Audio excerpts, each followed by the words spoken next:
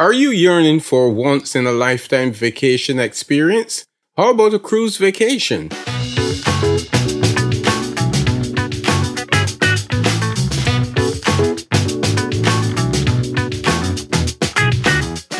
Hello and welcome to Tripcast 360, the podcast of lively banter about travel, tourism, and entertainment. This is Michael Gordon Bennett. I am joined, as always, by Dave Cumberbatch, who is located in the Big Apple. Try that again in English.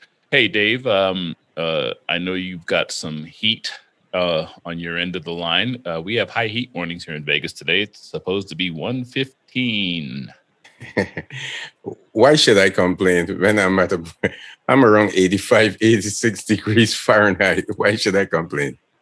Everybody says, oh, it's a dry heat. I don't want to hear that either. Hot is hot. Right. I don't care. It's like being in a sauna. It's like, it's 115 outside and then it's a little breezy. And, normally when you're in a breeze, it cools you off. Mm-hmm. Just makes it worse. So there've been some interesting news. The industry from the cruise sector is beginning to open up. It's not looking too bad, huh? No, based on everything I'm reading, and our guest will shed some light on this, based on everything I'm reading, they are really booking cruises like crazy through the end of this year for sure. And even a lot of the cruise ships have returned to American ports, if you will, especially down in Florida and Texas and places like that.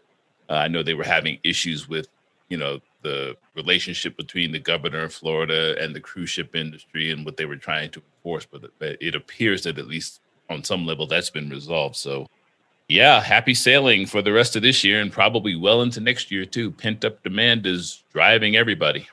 Yeah, and I know we'll dig a bit deeper into that as you introduce our guests and we start with our questions. But I'm glad. No, I was going to say, here's an issue that I've been in travel and tourism for the better part of 2 decades. I never thought I would hear the word over tourism in my life, but they are actually having that issue in Hawaii right now. And tomorrow, we're recording this on July 7th, July 8th. Tomorrow, they're actually going to relax the requirement for pre-COVID testing if you've been vaccinated. And they're going to increase their capacity in their restaurants up. I think it goes from 50 to 75% capacity. And I know that the mayor of Maui and some of the other places in the Hawaiian Island chains, they are complaining. They have too many tourists and not enough workers and hospitality workers to support that infrastructure. And that's awful. Yeah, well, they'll probably have me soon. As you know, our guests or folks who listen to our podcast, I've never been on a cruise. Then why in the hell did you... wait, no, that was me who asked Bob on the show. Never mind. Okay, I get it now. Now that I took both my doses of that vaccine, I've got some pent-up... I don't want to call it frustration, but I've got... I need to get out. I need to do something different, so... Dude, just start with a river cruise. You can see land on both sides. You don't have to worry about the waves all that much. Just start there. I know you don't like the big high surf and all that stuff. Start with a river cruise. Just go up and down the damn Mississippi River. You'll be good. I don't want to be drinking my cocktails and I get seasick and they spill. That's precious, You know what? My adult beverages. You need to quit worrying about being seasick. Most of these cruise ships today, especially the mega ones that go up and down the Caribbean, for the most part, the stabilizers will mitigate most of that. I remember the first cruise I went on was 1987, and I remember I had that little Dramamine patch on my ear. I took that thing off after 24 hours. It's like, whatever. Wow. And the worst experience I've ever had on a cruise, it actually has to do with Bob, where he went. So I'm not going to spoil that. I'll save that story for once we get started because Bob took a cruise to Alaska on a cruise voyage that I had never heard of before, which intrigued me. And I'd actually been on that same voyage, but I was on one of the mega ships and he was on something a little more intimate. So I'm going to let him tell that story as well. So I've kind of given away the show a little bit, but let me get to the housekeeping notes so we can get Bob in here because I love what he's done and I love what he's doing with his platform. Yeah.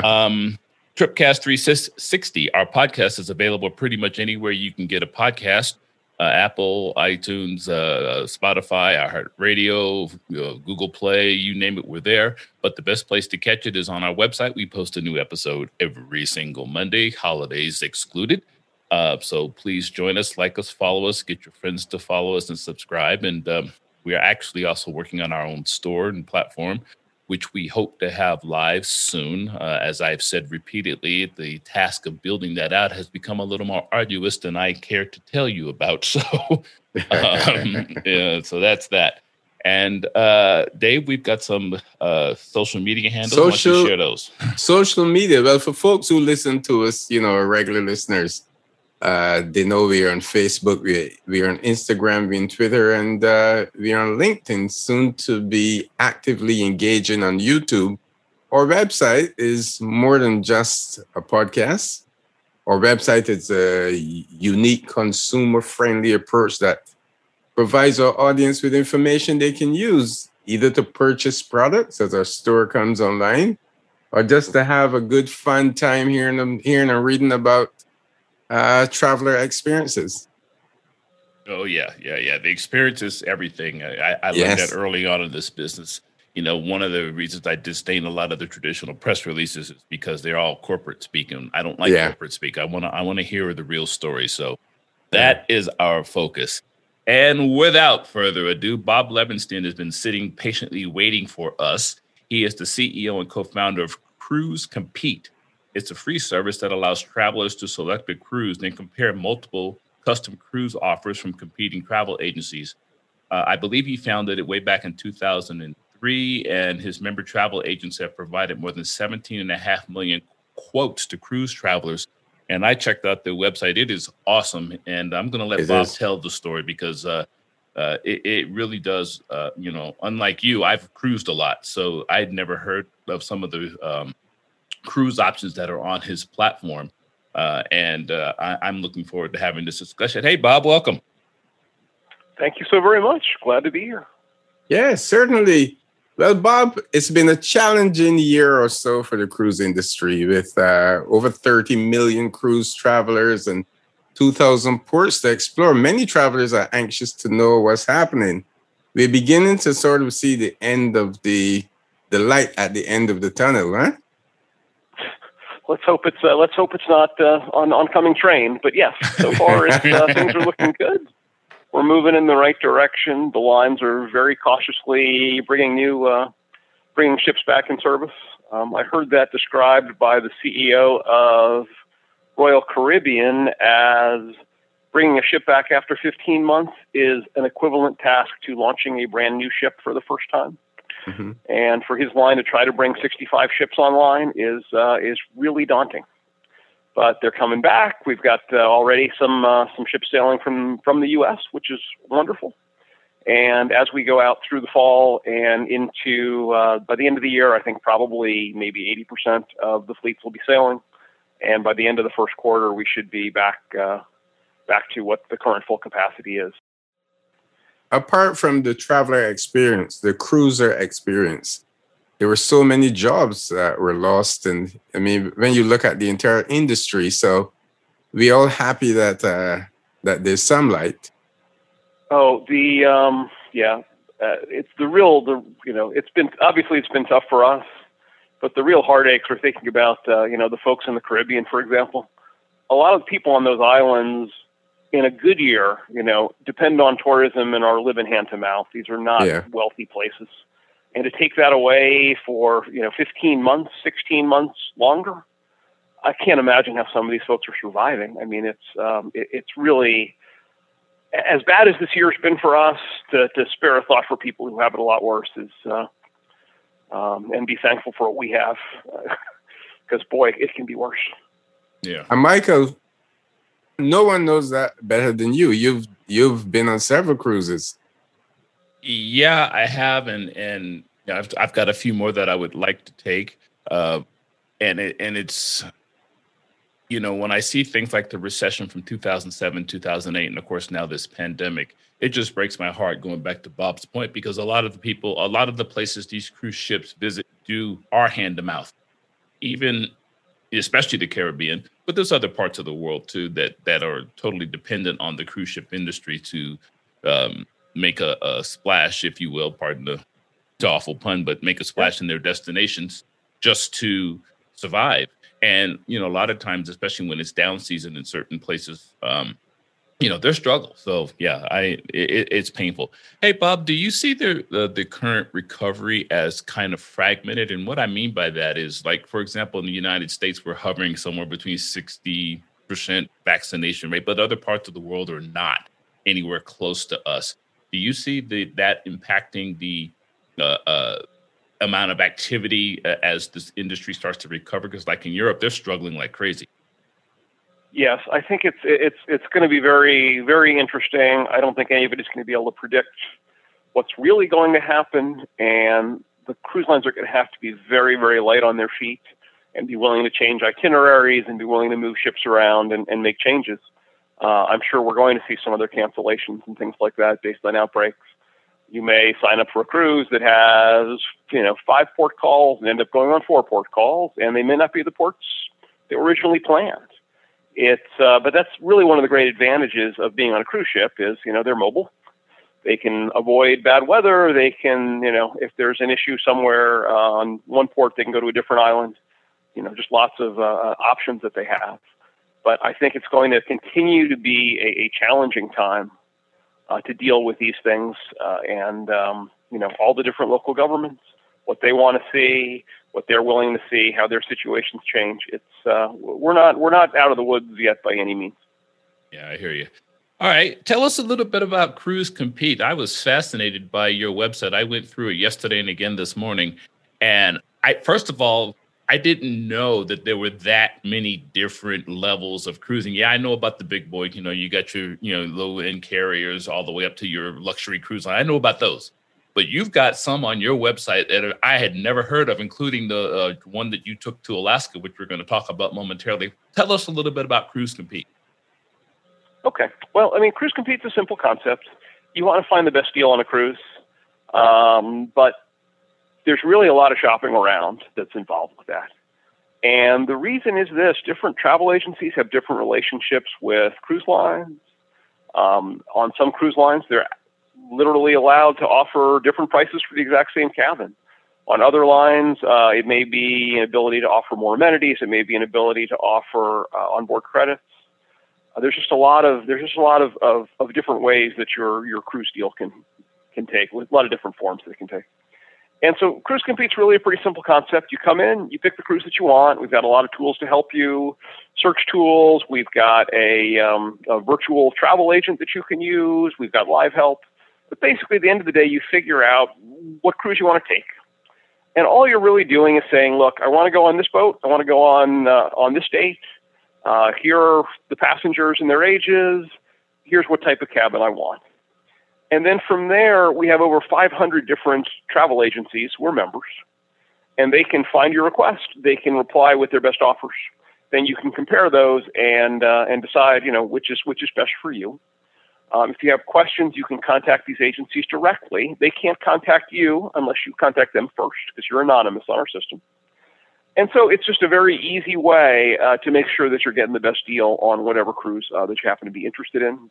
You can also read about the agencies themselves, see user feedback, user ratings, things like that. So you're comfortable that that whoever you might book with is legitimate, reliable, and you can have a good feeling about the whole process. Because if you just try to shop around yourself, and believe me, I did this way back in the day, it's a long process. You got to talk to a lot of different people. And we just rather make it pleasant, easy, and save you some money. Is the way that works. Thank God. As far as the different lines go, I'm sorry, go ahead. No, go ahead. No, that's where I was going, so continue. Yeah, as far as the different lines go, it's the cruise business is really a lot bigger than most people realize. I think as you've intimated, there we go. It's not just Princess, Carnival, and Royal Caribbean. They've got the 6 major lines with the big ships.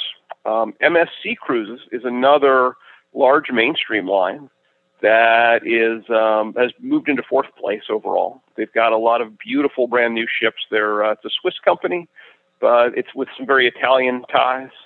But some of their new ships that they're deploying in the Caribbean and in the Med are gorgeous ships. But it's interesting. I was actually just having a conversation this morning with a writer out of the UK, and they're doing an 20-year anniversary article about travel, because they're hitting their 20th year this year. And one of the big changes, I think, in cruising that's happened over the time is the number of different options.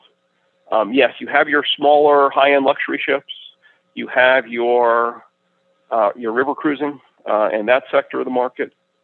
But something that's really been coming on is what they call adventure cruising. It's smaller ships going to wilder destinations, going to Antarctica, going to the Arctic, going to the Galapagos.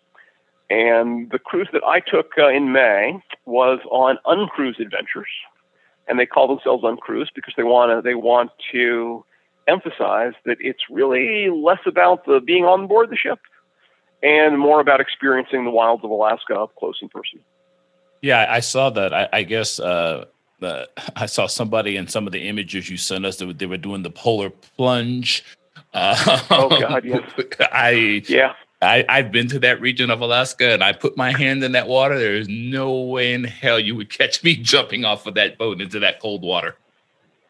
We got certificates after we jumped in, and yes, I let peer pressure get to me, but it's the certificate said, "Congratulations on your complete and total lack of judgment." That water is very, very cold. I do not recommend it, but on the plus side, you climbed up the ladder onto the boat, and they were waiting there with big fluffy towels, and then hot chocolate with schnapps, which I quite enjoyed. I probably could have had that without doing the polar plunge first. That would have been better judgment. Was that before or after you had an adult beverage? Actually, I had not been drinking before that. I'd had a very, I don't know, you guys want to hear a really long, ugly story. This was not my first time jumping into ice water. So it was really against my better judgment, because the first time it did not go well. This was many, many years ago. I was on a hike in Glacier National Park in Montana. And we did a very long, I think it was about a 9-mile hike up to this place called Iceberg Lake, which should have been a clue. And this was with a guided tour called Backroads. And great company, by the way. They're out of Berkeley, and they have these guided camping and in trips and adventures. I've done a number of trips with them, and always had a good time. But anyway, it was a very hot day. We hiked a long way, and they talked about, you can do a dip into Iceberg Lake. And we get to Iceberg Lake, and it's called that because, not surprisingly, there are big chunks of ice floating in this glacier-fed lake. And instead, other people jumped in, but I just, for some stupid reason, decided to do a racing dive into the water. And my body was very much not happy with me. And went into total shock, and just immediately went, okay, I've got to get out of this. So I climbed up onto an iceberg, and I don't know if you've ever been in really cold water, but all of the strength goes out of your muscles. What would have been, an easy push yourself up the side of the pool was an inch by inch elbow crawl on my belly up onto this ice. And I'm standing there on this iceberg, and I am just trying to recover from what happened to me. And I realize I am drifting further away from land. Wow. Yes. So I decided the thing that I needed to do was, jump to an iceberg closer to land. And the mind was willing, but the hamstring was weak, having been frozen, and just completely ripped my left hamstring. Wow. So the end of that story is I got to ride down the mountain on a horse. Wow. That's an experience. Wow. Moral of the story is stay out of really cold water. It's just not a good thing. Yeah, that's right. It's not for us. No, it's not for any human, but some people have this tendency to defy. It's for polar bears. Yeah. Yes, absolutely. We talked earlier about the impact that COVID had on the industry in terms of folks who work on the cruise ships. How does the industry balance? Because I'm reading on some of these ships, and they have everything. They have movie theaters. They have, as a matter of fact, if you do Zoom, you almost think that you are in a hotel somewhere. They have movie theaters. Yep. They have massages. They have bars. They have piano bars. They have everything that makes it so attractive that the passenger stays on board. Or may I say that the passenger doesn't get off the cruise ship? Shouldn't the experience also be about what you experience on destination as well?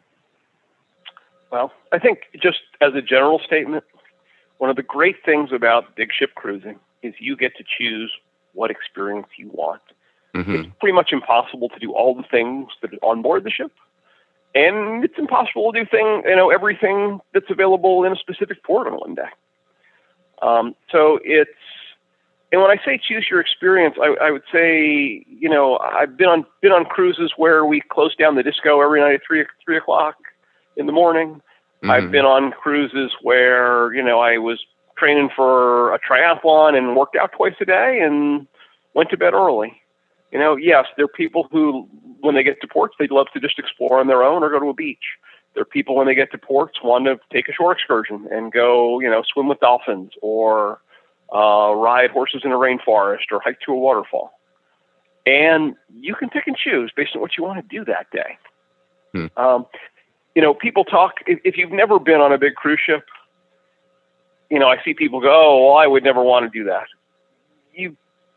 And look, it's not for everybody, but unless you've actually been on one, you cannot really understand how big these ships are. That's how much me. Stuff there is.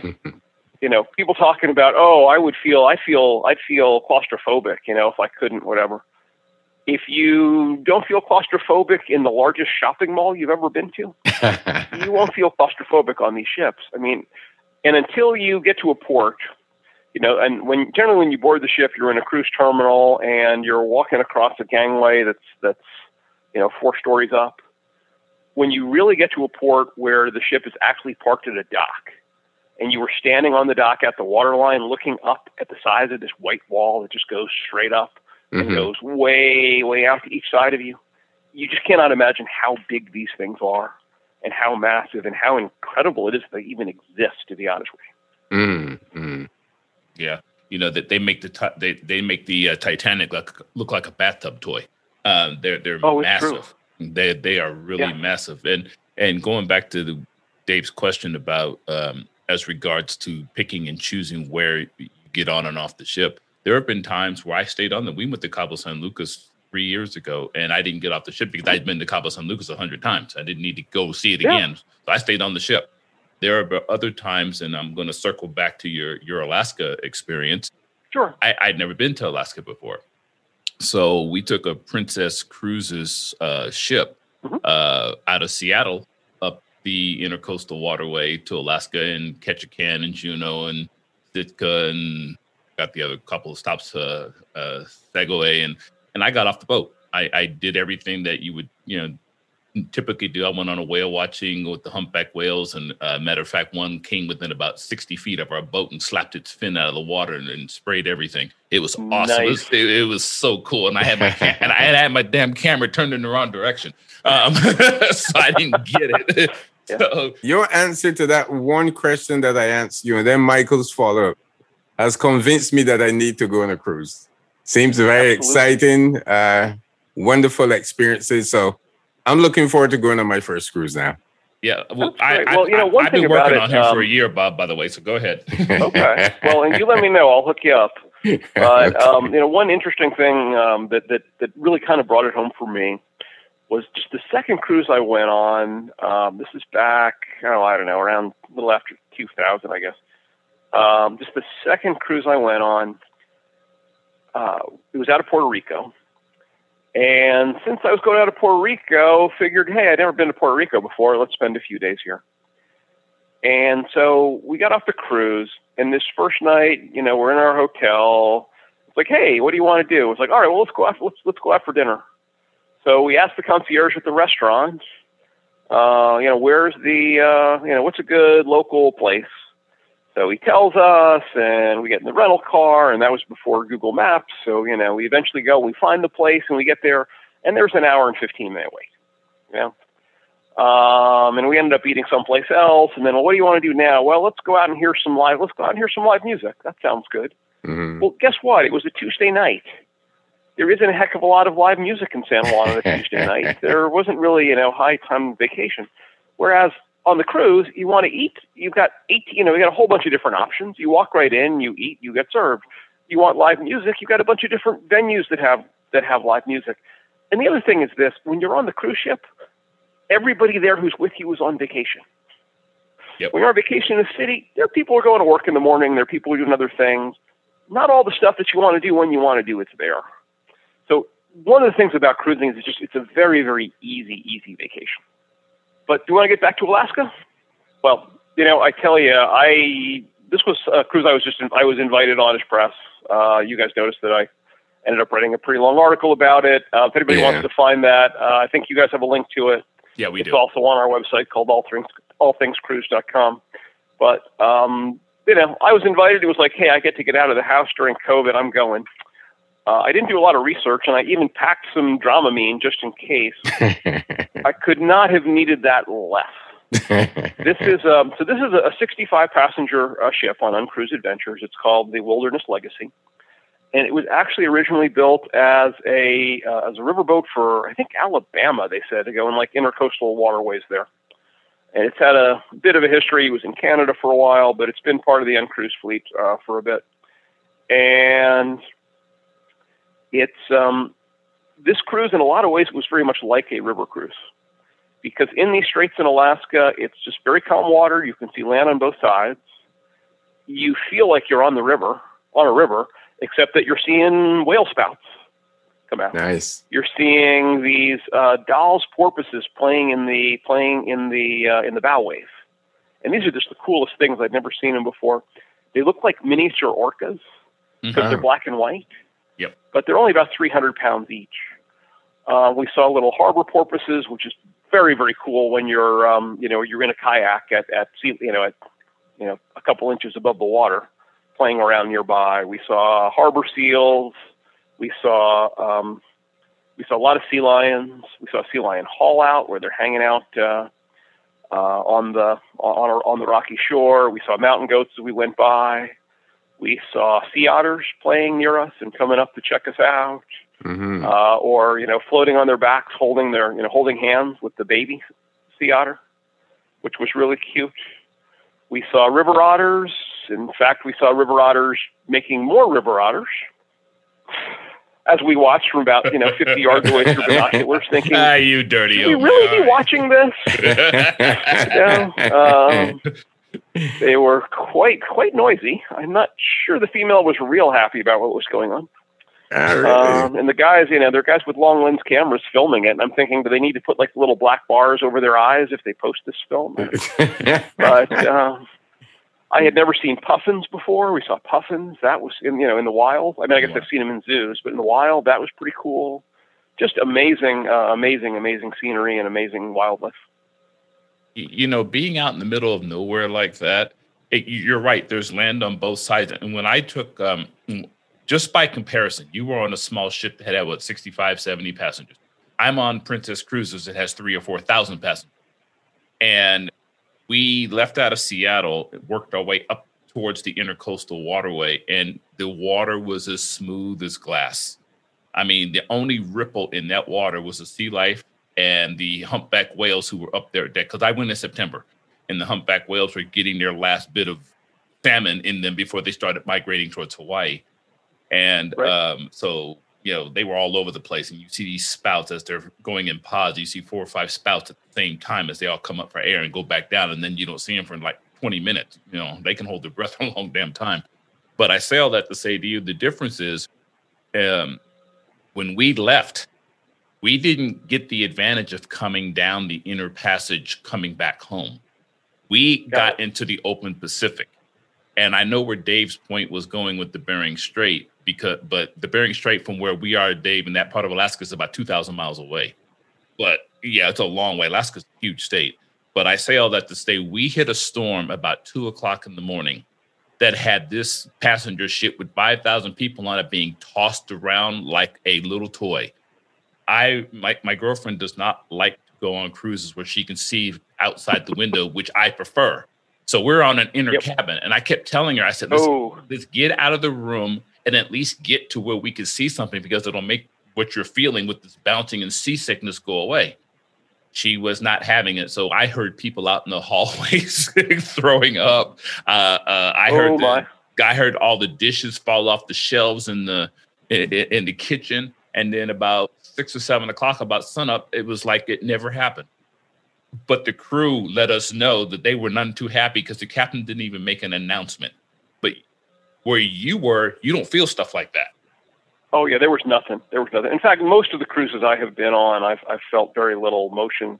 And as the ships get bigger and the stabilizers get better, but it just depends. Like, for example, if you're in that passage, if you go on a ship that goes to Aruba, you're going to be out, away from the protected islands, and there might be a little more movement.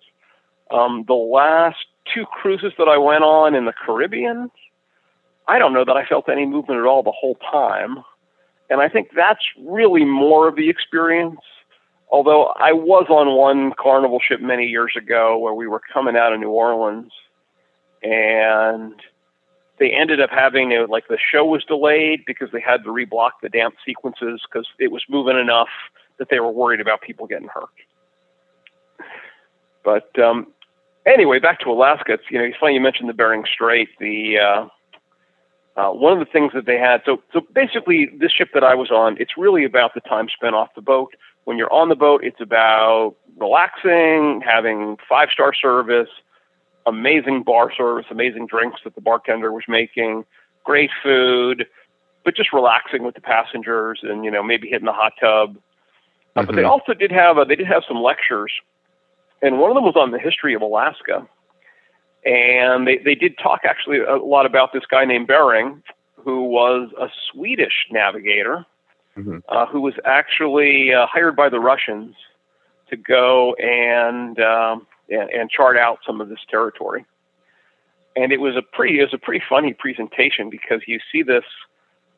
They actually had his route, and this guy must have had a worse sense of direction than I do. And I tell you, I have no sense of direction. I can get lost in the parking lot, but they actually had somehow mapped out his route, and he's going in circles and with squiggles, and it was just the funniest thing. It was like, your toddler went and drew something on a map, but a lot of the stuff is named after him, and of course the comment was, well, I guess he lost his bearings. But there were really 3. There were 3 lectures in the evenings. Over the course of the trip. One was on the bird life. One was on the pinnipeds and the sea lions and the seals. And the other, again, the history of Alaska. And boy, these guides knew their stuff. Wow. They'd been on research expeditions, and they had so much knowledge to impart. It was really a nice experience from that perspective. Reading about the Alaska cruises, I think it's the Norwegian cruise line that has a ship called the Pearl. And I read about this concept they call freestyling, where you can choose your own experience. Can you speak more to that? Because it seemed extremely exciting and flexible. Yeah. Well, this is interesting. This is another one of the trends that I was talking about this morning with this gal. Over the last 20 years, and that's changes in dining. Because back in the day, when you went to eat on a cruise ship, went to go have dinner, for example, you picked your time, early or late, and you were assigned a table, and you ate at that table with the same people every night. Other passengers, they did have some algorithms to try to group you together. Like, for example, I did that with an ex-girlfriend who was from Mexico. We got seated with all other Spanish speakers. My Spanish, is a work in progress, let's say. It's certainly better now than it was then. No habla español, okay. Hablo bastante, pero no es perfecto. I speak it better than I can understand it, especially if they're talking fast. I've learned to nod my head and smile a lot, and that really gets you further than you might think. Okay. But anyway, so Norwegian is really one of the pioneers on this. They started having a system where you can just go in and eat whenever you want. and you can sit wherever you want. But in addition to that, dining on cruise lines has really come a long way. There are a number of what they call specialty restaurants, and sometimes these require an extra fee. You might pay an extra $20, to go to the fancy steakhouse, or to go to the sushi restaurant, or to go to a different venue. But there are also a lot of restaurants that are included, like the pizza place is included, the hamburger joints is included. It really depends, and it can get very complicated. Some of these big ships might have 20 restaurants. Wow. And you can make your choices where you want to go. But the food quality, especially at, I'm thinking I'm happy and I'm satisfied, I'm getting good meals in the dining room. But then you go to the steak restaurant, and it is just everything's absolutely perfect. The quality of the steak, the quality of the service, it's just absolutely wonderful. So it's, you really have lots and lots of choices of where and how you're going to eat. You can have room service.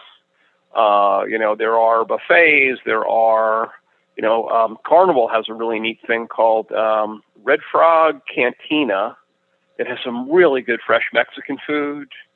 It's doing, like breakfast burrito bowls every day on my last Carnival cruise, trying to eat a little healthier, avoid a few carbs. But yeah, there's just so much good cuisine on board. And, the other thing is this, even if you're in the restaurant and, you pick your menu items, you pick your entree, you want 2 entrees, they'll bring you 2 entrees. You want, I want, on this one this cruise I was just on, it was like, yeah, double me up on the lamb chops on this one. Or there was one day when people just got a little tired of fancy food, and they started ordering grilled cheese sandwiches, which were not on the menu. Uh-huh. But it was like, oh yeah, and then you'd see somebody else with a grilled cheese sandwich after being out in the cold, and it's like, yeah, I want one of those too. And so they make it for you. And that's the way the service works aboard these ships. Yeah. Yeah. The last cruise I went on, I think I only did the meal setting once in 7 days. And I know I didn't hit all the restaurants on the ship. There were just too many of them to take advantage of. And you're right. The ones that we went to a steakhouse when we were down in, where was I? Puerto Vallarta, and we were on our way there, and this steakhouse was awesome. I swore I would never go back to the dining cabin again. There are literally so many things to do on a cruise ship. I like those cruise ships where I get to spend 2 or 3 days at sea before I get to a port, just so I can see what's on the ship, because you can't take it all in. The eye cannot take it all in. It's that much going on. I think your point is spot on. And the neat thing about that is, most of the stuff's included. Yeah. The live shows, the water park, the climbing wall, whatever it is, it's all part of the experience. You're paying, on the big ships, you're paying for your drinks. If you want to upgrade and go to a specialty restaurant, you're paying for that. But most of the restaurants are just included. Plenty of places to eat. You're paying for short excursions either through the line or, buy them separately through a broker, which is what we recommend because, hey, we work with a broker. But they are cheaper, and they tend to be, smaller groups, which I think is nice. I've been reading about some of the amenities. It's really, really amazing. You go from regular cabins to state rooms and suites, luxury villas. That's another big change, that's in the cruise business. Back if you go to ships built in the 80s and the 90s, they don't have as many cabin types. They tend to have, inside, outside, balcony, and then maybe there are a couple of bigger suites. And they don't have that many balconies. When they realized that what people really wanted were balconies, they really started changing the way they built the ships. Mm-hmm. They have more and more, higher and higher percentage of balconies. And then they also realized that people were willing to pay for fancier cabins. Yep. You've got, and some are even in different sections of the ship that are, semi-private. So, for example, if you buy a Haven spa suite on a Norwegian cruise, you're in a section of the ship that you can get to with your key card, but people who are not in that section can't. MSC has what they call a ship within a ship concept called Yacht Club, where if you're on the Yacht Club deck, the drinks are all free up there. There's a restaurant specifically for people who, bought Yacht Club size rooms. And yeah, there are also other cabin types. The Norwegian actually pioneered this on the Norwegian Epic, where they have single cabins. You don't want to have to pay that single supplement, because usually if you're one person in a double cabin, you're paying extra. And then there are family cabins where, it's a suite with a couple of rooms off of a sort of a living room type area. Right. So just a lot of innovation going on in the industry. It certainly is. I remember it was funny you mentioned the first cruise or a cruise that you took. My very first cruise was out of San Juan, Puerto Rico. And little did I realize, 35 years later, that the girlfriend that I've had for the last 8 years was born in Spain but raised in Puerto Rico. And so I'm, I remember getting there and getting a chance to go to Old San Juan because we arrived a day early before the cruise ship left. And like you, I arrived on the wrong day of the week and there was nothing open. So we struggled and had to go back to our hotel room. Yep. But you were talking about the amenities on these ships. I want to kind of take a little bit of a different tack for just a minute, because we've been talking about these big mega ships for a while, other than the one that you were on in Alaska. I have never been on a riverboat cruise, and it fascinates me because Europe has so much history and culture and stuff like that. One of the things I've been looking at is going on a riverboat cruise through Europe. Compare the experiences between the big mega ships that the three of us have been talking about and that riverboat experience. Sure. As I think we've been talking about, the experience on the cruising on the big ships, most of your entertainment's on board the ship, right? I mean, yes, you're going to go to ports and you're going to go do things from the ports, but your evenings are going to be spent on board, your sea days are on board, and it's all about the wow of all the different dining and the wave riders and climbing walls and roller coasters and the Broadway type shows, all this kind of stuff.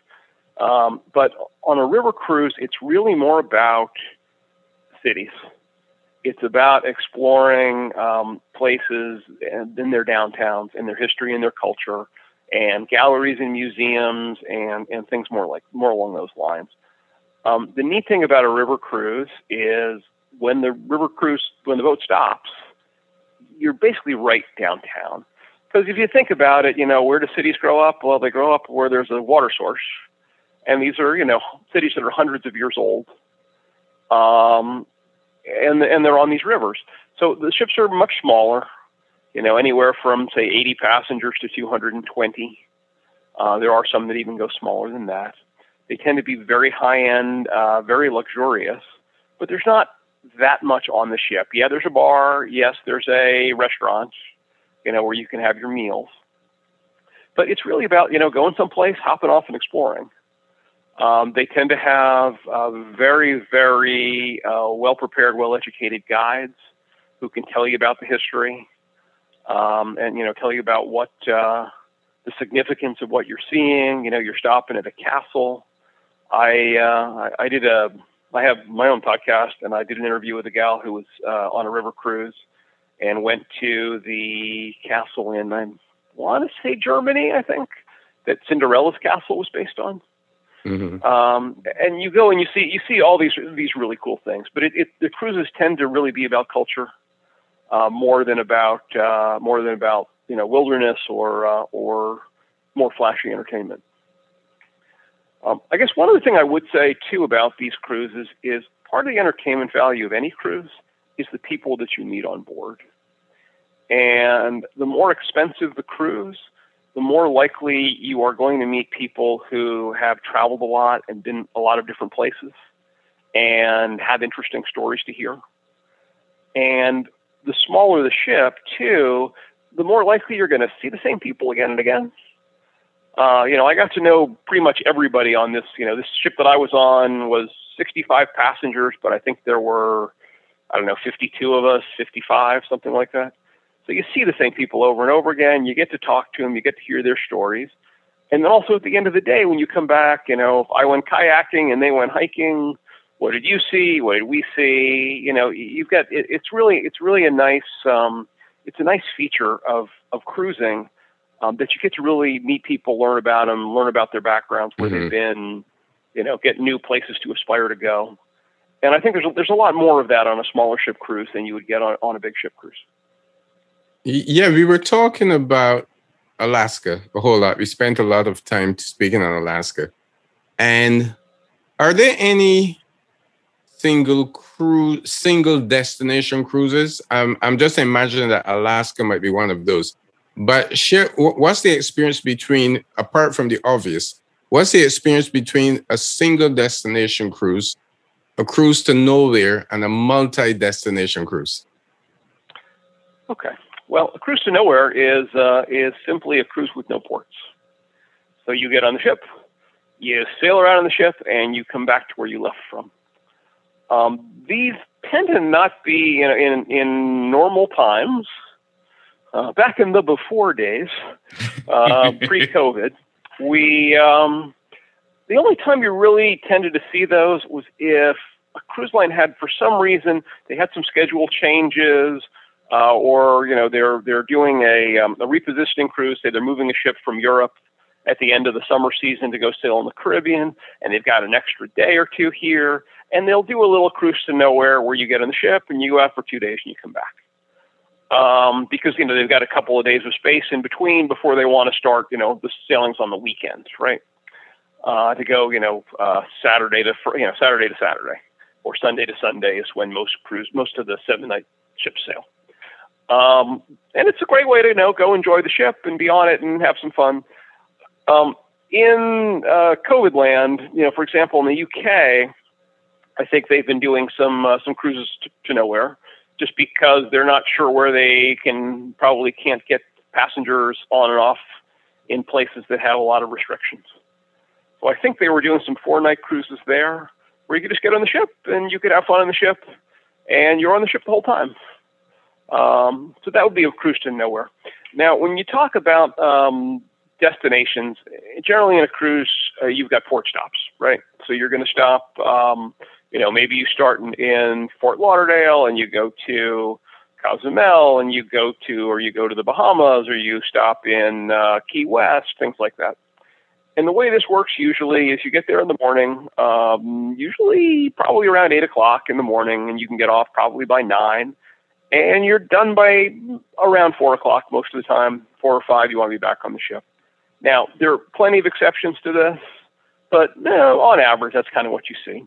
And so on a typical 7-night cruise, you might have 2 sea days where you don't stop anyplace, or 2 or 3, and you've got maybe 4 or 5 ports.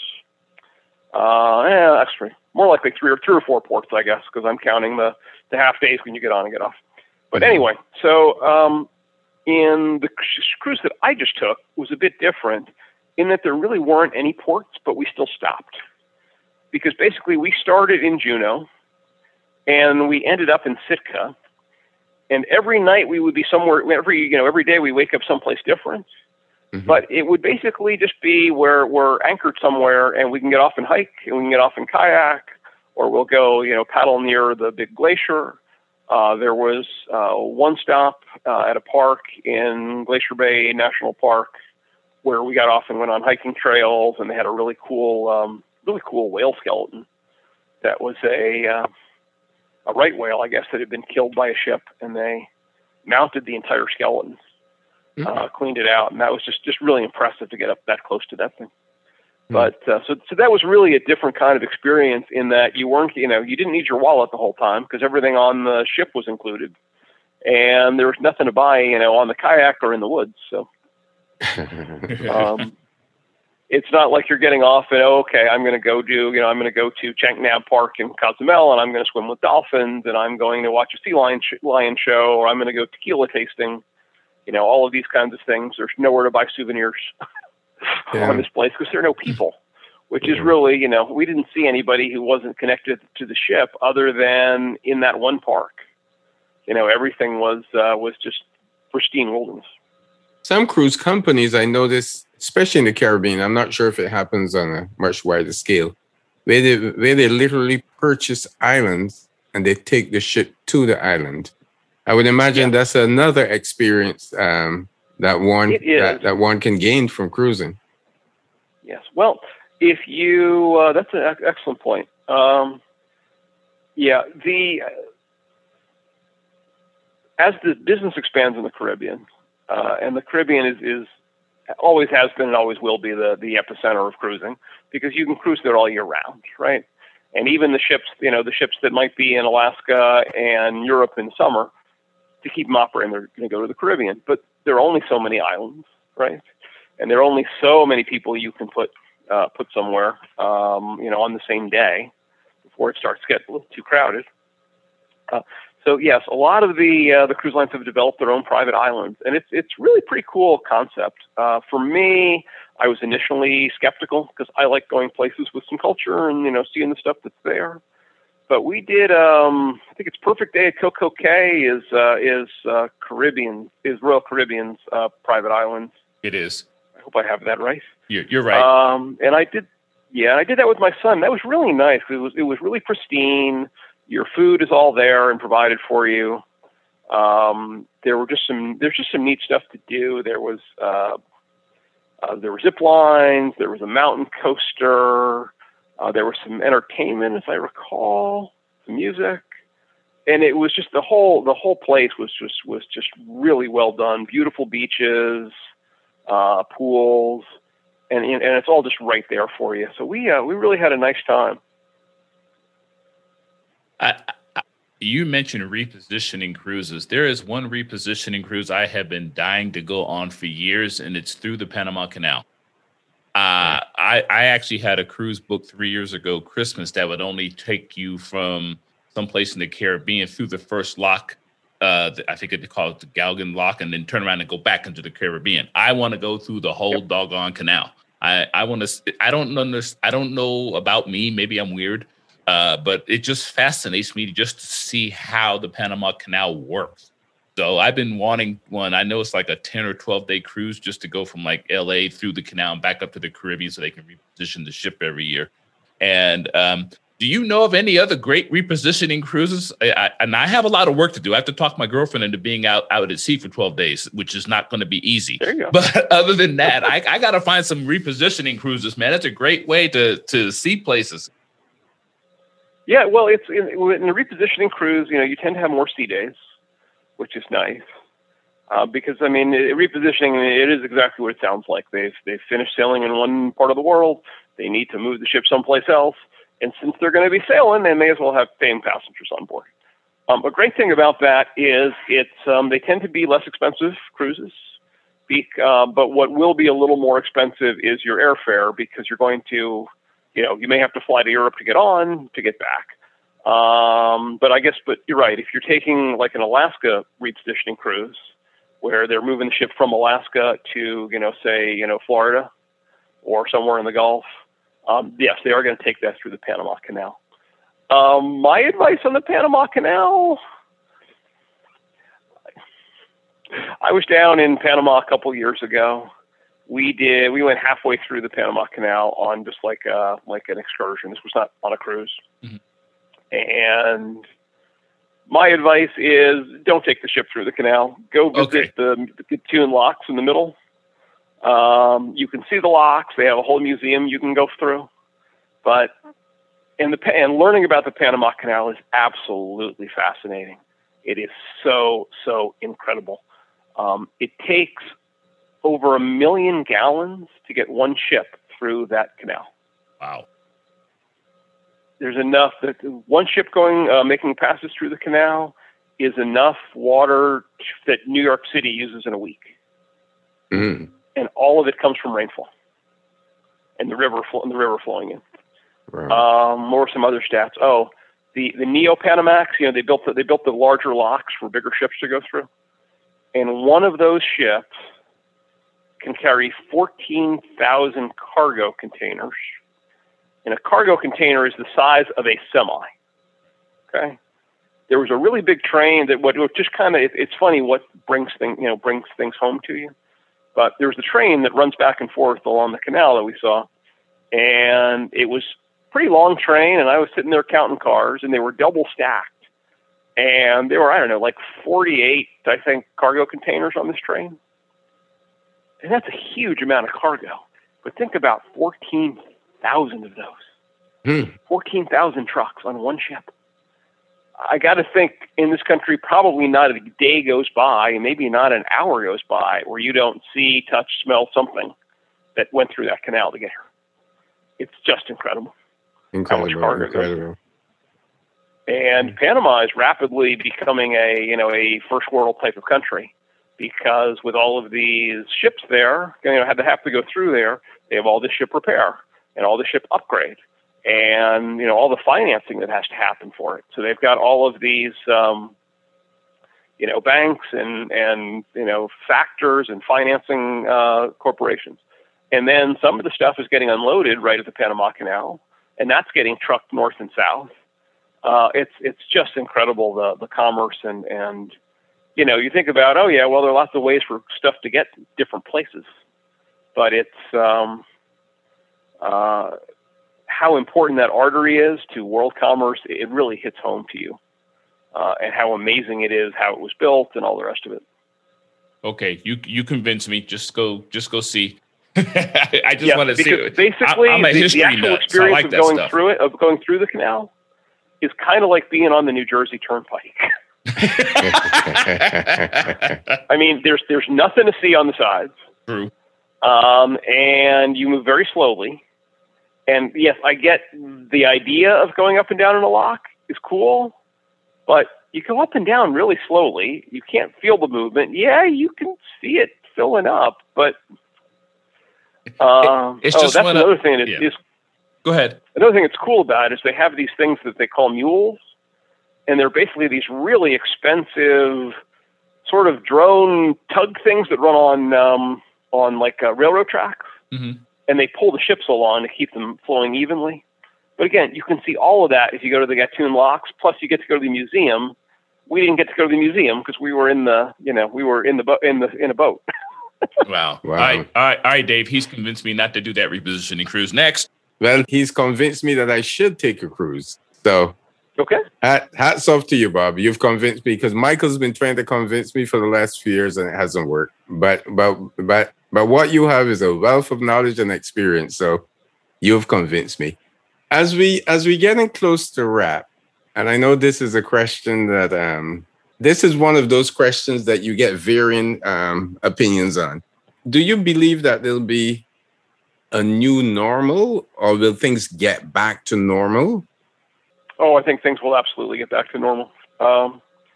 See, the most important thing that the cruise lines have done is they have greatly, greatly upgraded the air handling systems on the ships. On Royal Caribbean, for example, the air in your cabin is completely replaced every 5 minutes. The air in the larger venue areas is completely replaced every 4 minutes. And I think that is completely the key to stopping COVID spread. Because if you look at airlines, we know that COVID really does not spread on airlines, right? And why is that? Well, the air is replaced about every 3 minutes on the airlines, right? But the other thing is, at the beginning of this thing, they told us it does not spread through the air like that. And it turned out they were wrong. They told us that it spreads on surfaces. It turns out they were wrong about that too. And don't think, it's not a criticism. They were working with, the information they had. Yeah. But one of the things that they keep telling us is the masks are supposed to prevent when you cough, when you speak loudly, when you sing, when you yell. These large droplets are coming out of your mouth, right? And they're going to people within 6 feet. They always talk about that 6-foot rule. Well, here's the thing about that. I get that everybody on airplanes has to wear masks, but they don't, because every time it's time to eat, you get to take your mask off. And I don't know about you, but I can make that little tiny bag of pretzels and that can of Coke last me for about 15 minutes. And pretty much everybody else does the same thing. And you've got, let's say you're sitting in the middle seat, you got 3 people in front of you, you got people on either side, you got 3 people behind you. They're all within 6 feet. You've got the mask off. if this thing is, if it's the droplets that are really the spread, we would see a lot more spread on airplanes. So I think the fact that the cruise lines can do what so many businesses cannot do, which is absolutely control the airflow. And because not only is it being replaced in a few minutes, they're going through these HEPA filters that meet the standards if you had an actual infectious disease ward. The filters that they use on the cruise ships are as good or better than the ones they're using in hospitals. Mm-hmm. So I think that's why we're not going to see spread on cruise ships. And I think over time we will see these. There really aren't that many restrictions, especially on the ships that are 100% vaccinated. We had none. They did nothing different on the ship that I was on because everybody was vaccinated. And on some of the ones where there's a mix, they're doing some things. It's really to discourage people who are not vaccinated to cruise, from cruising, because you're going to pay extra for tests, you're going to pay extra for insurance, and there are certain parts of the ship you're not allowed in if you're not vaccinated. But I think, especially as the vaccinations rates go up and we start to realize where the real risks are, things will change as far as that goes. But I think at the end of the day, Carnival is still continuing to have buffets that are self-serve. Yeah. Right. And I don't think they're going to see any problems from it. Yeah. Mm-hmm. You actually just hit on something, and it didn't occur to me to ask you this question before you came on. But insurance, and I don't necessarily mean COVID-related insurance. I'm just general travel insurance. What is your recommendations as regards to a cruise and insurance? And just for those of you who don't know, cruise sometimes you can have if you get sick on a cruise ship and you can buy insurance to helicopter you off when they get to a port or pay for local doctors. What is your overall recommendation on that? Well, there are different types of travel insurance. Okay. There's the same kind when you're booking a flight and you go, well, do you want to pay us extra in case you need to cancel this flight? You'll get your money back, kind of thing. There's insurance like that. It's a little bit complicated because there's a lot of that insurance is not canceled for any reason. They have a limited number of, you can't go on the cruise because you got sick. You can't go on the cruise because your family member got sick. You got injured. There was a death. You really have to read the fine print. So there are policies like that. There are other insurance policies that are canceled for any reason. Although a lot of those, you need to read the fine print because any reason may not be any of your reasons. They may be any of the insurance company's reasons. Then there's another type of insurance, which you're talking about. Air Ambulance, I think, is the name of the company that is probably, it's the one I'm familiar with anyway. I don't know if they're the leader or not. But basically, that's exactly what that is. If you get sick in a foreign country, and that is really more of these other policies I'm talking about are per trip. This, I think, is more of an annual membership. But yes, if you get sick someplace overseas, they will pay to fly you, medevac you, and fly you home, and pay for local doctors and things like that. So it really depends on your health, I think, whether or not that's worth doing. On board the cruise ship, absolutely, they have doctors and they have a medical bay and they can help you with some stuff. So it really just depends on how much risk you're comfortable with. I would say the older you are and the more likely, the more that you happen to get sick, and perhaps, if you book something way in advance and maybe something may happen that changes in your life that, the further in advance you book, the more likely maybe you want some kind of cancel for any reason insurance. You book with your wife and then she leaves you. That's a little dark. Yeah, really. But so it just really depends. I generally don't buy that kind of insurance. I did have one cruise I was not able to take because a girlfriend's mom had some heart issues and she just did not feel comfortable leaving her at that time. Well, and kind of got hosed on that one, but hey. Yeah, well, things that happen in life. If you want to talk to a guy who got hosed on that one, just ask A-Rod.